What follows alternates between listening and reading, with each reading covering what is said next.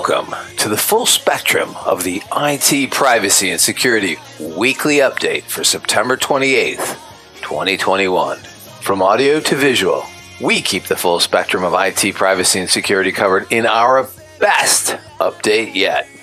We start with almost nothing at all and move on to blocks, breaches, bots, and smacks. We cover why it's more important to tip your Amazon delivery person than ever before. And finally, we round out why you're actually going to want security training before the fourth quarter of this year. Unbelievable, right? We end on the brightest story we've ever covered. It's all wrapped in loveliness, so grab your paintbrushes, get your drop cloths in place, and put on those old overalls because it's time for the best adventure yet.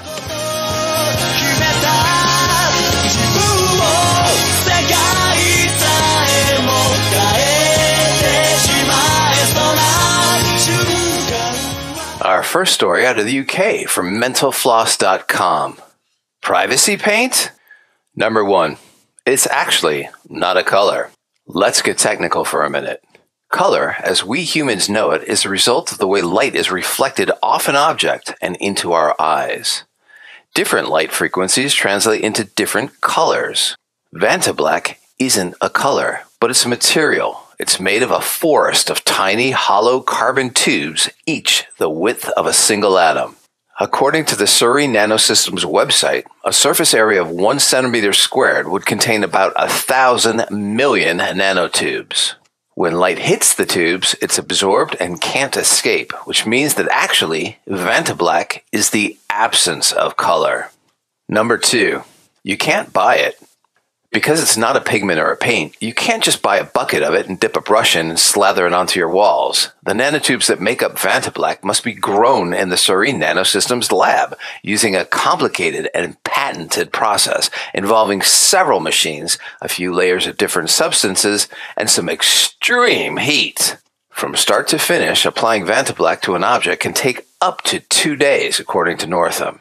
I had an inquiry yesterday asking how much it would cost for a kilo of Vantablack pigment, Northam says. First of all, I can't sell you a bucket of Vantablack. But if I could, I don't think there'd be much on the planet that would be more expensive. He says that ounce for ounce, Vantablack is a lot more expensive than both diamonds or gold. Number 3, it doesn't feel the way it looks. One of the things that people often say is, can I touch it? Northam says they expect it to feel like a warm velvet. Though Vantablack does have sort of a soft velvety look to it, Northam says that it doesn't translate to physical sensation. When you touch Vantablack, it just feels like a smooth surface. That's because the nanotubes are so small and thin, they simply collapse under the weight of human touch. Here's how Northam describes it. Imagine you have a field of wheat, and instead of the wheat being 3 or 4 feet high, it's about 1,000 feet tall. That's the equivalent scale that we're talking about for nanotubes. The reason they work is they're very, very long compared to their diameter. It will stay upright and not blow away in the wind. But if you then try and land a plane on it, you'll make a dent. So Vantablack is pretty susceptible to damage, which is why it can't yet be applied to unprotected surfaces like cars or high-end gowns. One brush of a hand and the material would lose its magic. 4. It has almost no mass. While Vantablack is sensitive to touch, it's super robust against other forces like shock and vibration. This is due to the fact that each carbon nanotube is individual and has almost no mass at all. Plus, most of the material is air. If there's no mass, there's no force during acceleration, Northam says. This makes Vantablack ideal for protected objects that might have to endure a bumpy ride, like a space launch, for example. Number 5. It could have a number of uses beyond its original application. The material was originally designed for super technical fields like space equipment, where its ability to limit stray light makes it ideal for the inside of telescopes, but it could be applied in more everyday objects if the conditions are right. Northam says Surrey Nanosystems has already been approached by a handful of luxury watchmakers interested in incorporating Vantablack into their wrist candy, and high-end car manufacturers want to use it in their dashboard displays for stunning visual appearance. Northam says they also have a few smartphone makers knocking on their door too. Artists are also clamoring to get their hands on Vantablack and make some crazy, mind-boggling works of art. But for now, much to the chagrin of thousands of creatives, only one artist is allowed to work with the material, and that's sculptor Anish Kapoor. Surrey Nanosystems gave Kapoor the exclusive rights to using Vantablack in creative arts, which Northam says translates into anything that's meant to be observed purely as a work of art. He says the company will continuously reassess this agreement, but as Vantablack is still such a new material, it makes sense that they'd want to have some control over how it's being used. I do understand that people would want to get their hands on this stuff, Northam says, but I suspect many would not want to pay the prices for it. And finally, number 6. It'll be a while before it's used on clothes. Vantablack could take the little black dress to a whole new level if it can successfully be applied to fabric without compromising its physical properties. Northam says the company is working with fabric, but Vantablack's foray into fashion is probably a long way off. I wouldn't be surprised if at some point we see something along the lines of a black dress, he says optimistically, but we don't see people walking down the street in it anytime soon. So, what's the upshot for you? Privacy is in the eyes of the beholder. Out of the U.S. for our next Vice.com story. The NSA and CIA use ad blockers because online advertising is so dangerous. Lots of people who use ad blockers say they do it to block malicious ads that can sometimes hack their devices or harvest sensitive information on them. It turns out the NSA, CIA, and other agencies in the U.S. intelligence community are also blocking ads, potentially for the same sorts of reasons.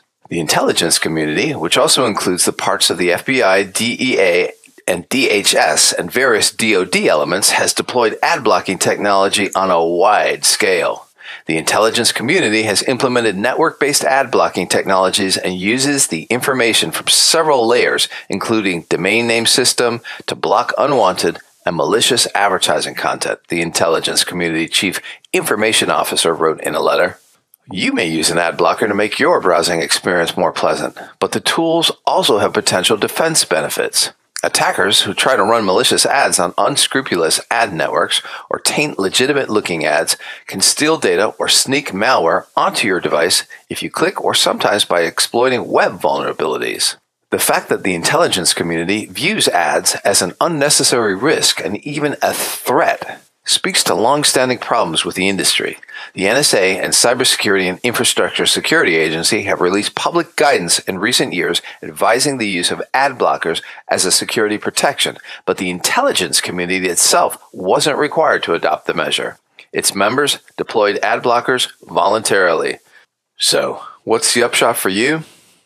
We've advocated the use of uBlock Origins for years, and still do. Our next story from Maine.gov out of the U.S.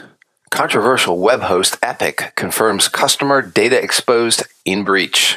Controversial web service provider Epic last week confirmed that sensitive information pertaining to its customers was stolen in a data breach.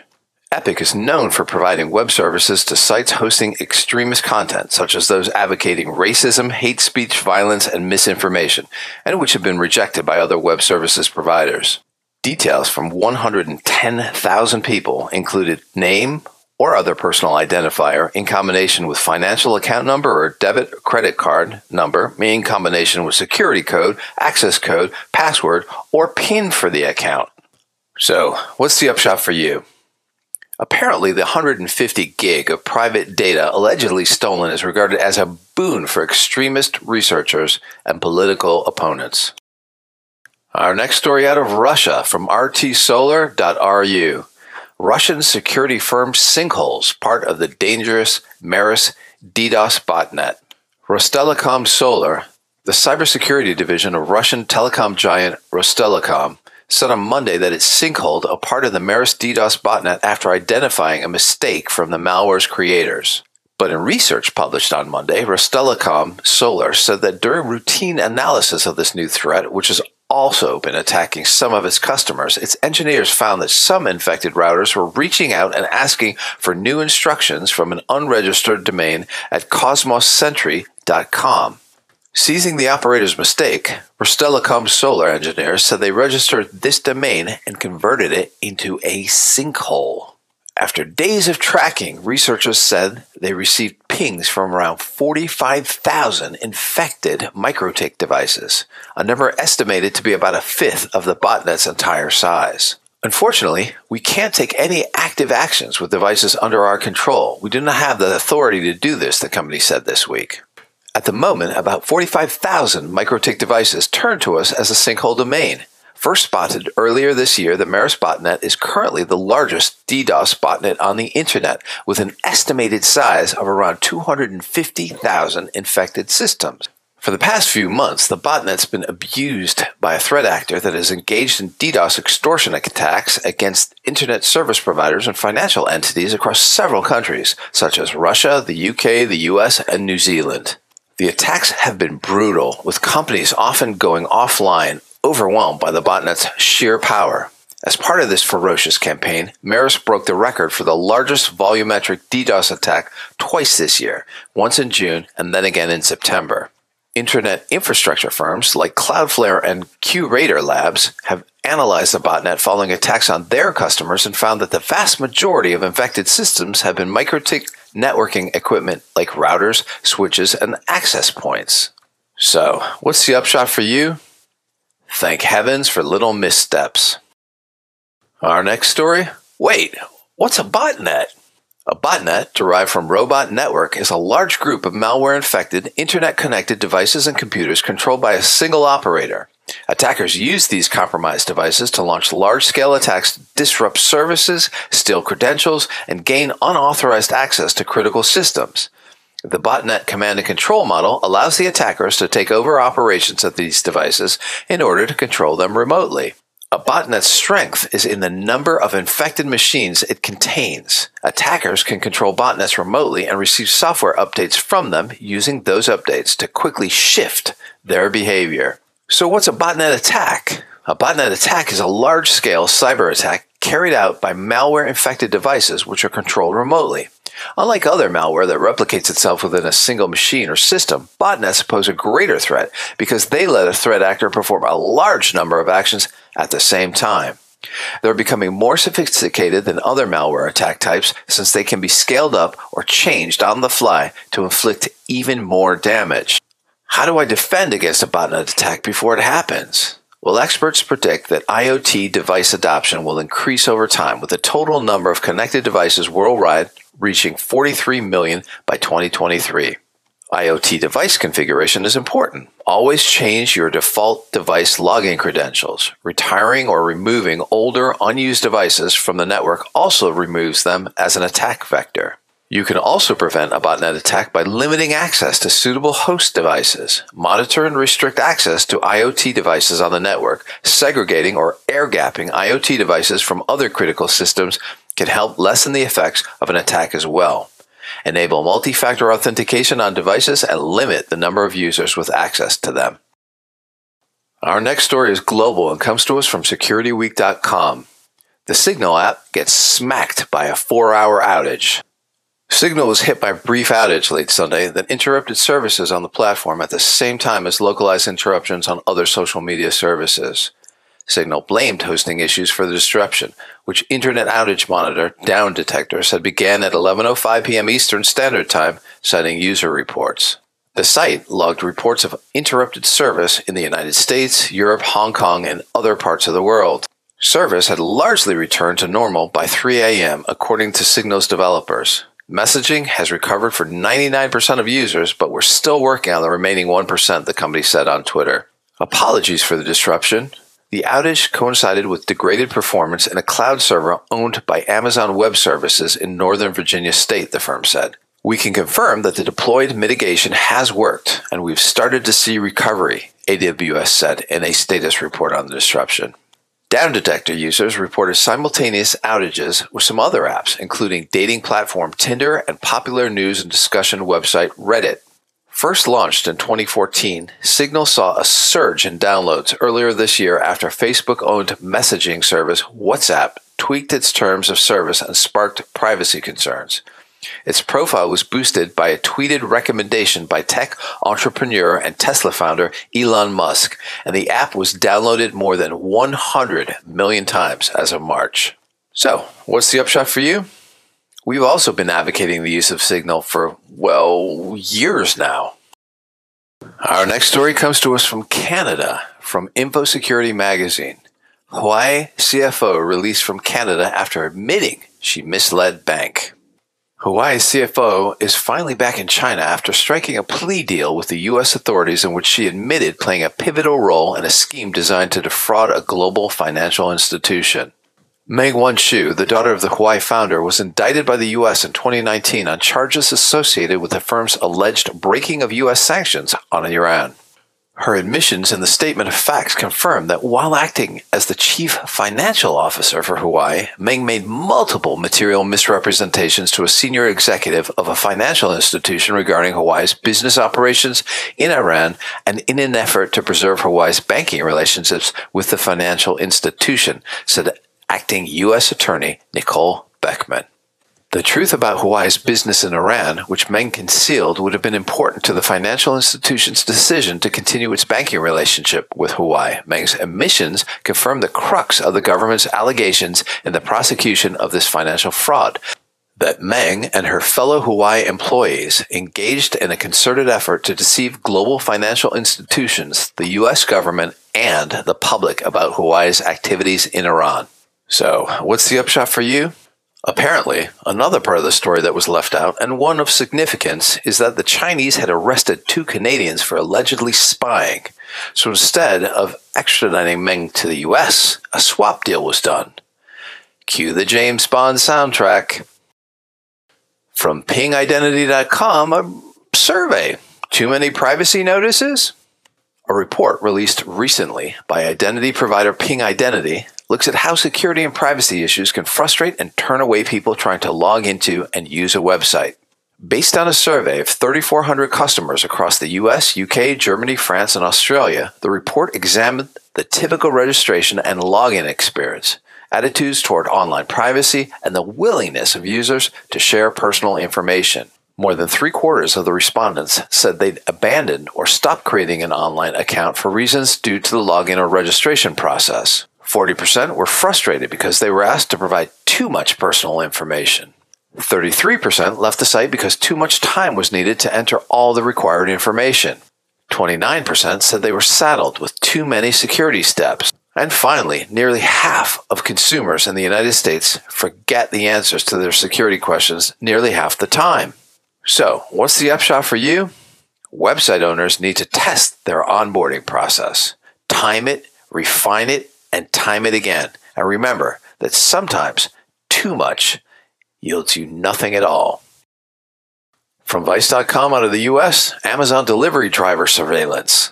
In early 2021, Amazon installed AI-powered cameras in the delivery vans at one of its depots in Los Angeles. Derek, a delivery driver at the facility, said the camera in his van started to incorrectly penalize him whenever cars cut him off, an everyday occurrence in Los Angeles traffic. Every time I need to make a right-hand turn, it inevitably happens. A car cuts me off to move into my lane, and the camera, in this really dystopian, dark, robotic voice, shouts at me. In February, Amazon announced that it would install cameras made by the AI tech startup Netradyne in its Amazon-branded delivery vans as an innovation to keep drivers safe. As of this month, Amazon had fitted more than half of its delivery fleet in the U.S. with this technology, an Amazon spokesperson told Motherboard. Maintain a safe distance, the camera installed above his seat would say, and a car would cut him off. That data would be sent to Amazon and would be used to evaluate his performance that week and determine whether he got a bonus. The Netradyne camera, which requires Amazon drivers to sign consent forms to release their biometric data, has 4 lenses that record drivers when they detect events, such as following another vehicle too closely, stop sign and street light violations, and distracted driving. For many Amazon drivers, these performance scores determine whether they receive weekly bonuses, prizes, and extra pay. Drivers who contest the results have not met success. Amazon's delivery service partner program relies on 2,000 small delivery companies that employ 115,000 drivers in the United States to deliver billions of packages each year. Amazon skirts liability for these drivers through this contract model, but requires delivery companies to adhere to a set of rules around hiring, driver's appearance, and social media activity, pay routes, and safety mechanisms, including Netradyne cameras. So, what's the upshot for you? This is a case where AI threatens not only to disproportionately displace lower wage earners, but also to reduce wages, job security, and other protections for those who need it most. From Tession Research, a global story. Get ready for a blast of bad email to finish out the year. Tession, the email security vendor, analyzed 4 billion messages sent between July 2020 and July 2021 to compile its Spear Phishing Threat Landscape 2021 report. It found 45% more malicious emails sent in October, November, and December 2020 than in the previous quarter. The report revealed that malicious emails are typically delivered around 2 p.m. and 6 p.m., perhaps trying to hit inboxes when employees are at their most distracted, just after lunch and at the end of the day. The most common tactics detected by Tession were impersonation techniques like display name spoofing at 19%, as well as domain impersonation at 11%, and account takeover at 2%. The most spoofed brands over the year were Microsoft, ADP, Amazon, Adobe Sign, and Zoom. 2 million emails slipped right past customer secure email gateways and native tools. So, what's the upshot for you? This just says to us, no more liquid lunches unless the liquid is a double espresso. And study those IT security training videos. Our final story this week comes to us from rubberworld.com out of the US. And now to cover the other end of the spectrum. From West Lafayette, Indiana, Purdue University researchers developed the world's whitest paint. The paint has earned a Guinness World Record trademark title. The record appears in the 2022 edition of Guinness World Records. Breaking a record for the whitest paint wasn't a goal for the researchers. Curbing global warming was. When we started this project about 7 years ago, we had saving energy and fighting climate change in mind, said Shulin Round, a professor of medical engineering at Purdue, in a podcast episode of This is Purdue. Ruan invented the paint with his graduate students. The idea was to create a paint that would reflect sunlight away from a building. Making this paint really reflective, however, also made it really white. The formulation that Ruan's lab created reflects 98.1% of solar radiation at the same time as emitting infrared heat. Because the paint absorbs less heat from the sun than it emits, a surface coated with this paint is cooled below the surrounding temperature without consuming power. Typical commercial white paint gets warmer rather than cooler. Paints on the market that are designed to reject heat reflect only 80 to 90% of sunlight and can't make surfaces cooler than their surroundings. Using this new paint formulation to cover a roof area of about 1,000 square feet could result in a cooling power of 10 kilowatts, Purdue researchers showed in a published paper. That's more powerful than the air conditioners used by most houses, Ron said. This white paint is a result of research building on attempts going back to the 1970s to develop radiative cooling paint as a feasible alternative to traditional air conditioners. Ron's lab had considered over 100 different materials, narrowed them down to 10, and tested about 50 different formulations for each material. Two features make this paint ultra-white: a very high concentration of a chemical compound called barium sulfate, also used in photo paper and cosmetics, and different particle sizes of barium sulfate in the paint. What wavelength of sunlight each particle scatters depends on its size, so a wider range of particle sizes allows the paint to scatter more of the light spectrum from the sun. So, what's the upshot for you? We've always wondered why people do their roofs in dark colors. Here's an argument to keep it bright. That's it for this week's Spectrum of Stories. We hope you enjoyed the rainbow of coverage. Be kind. Stay safe, stay secure, and see you in 7.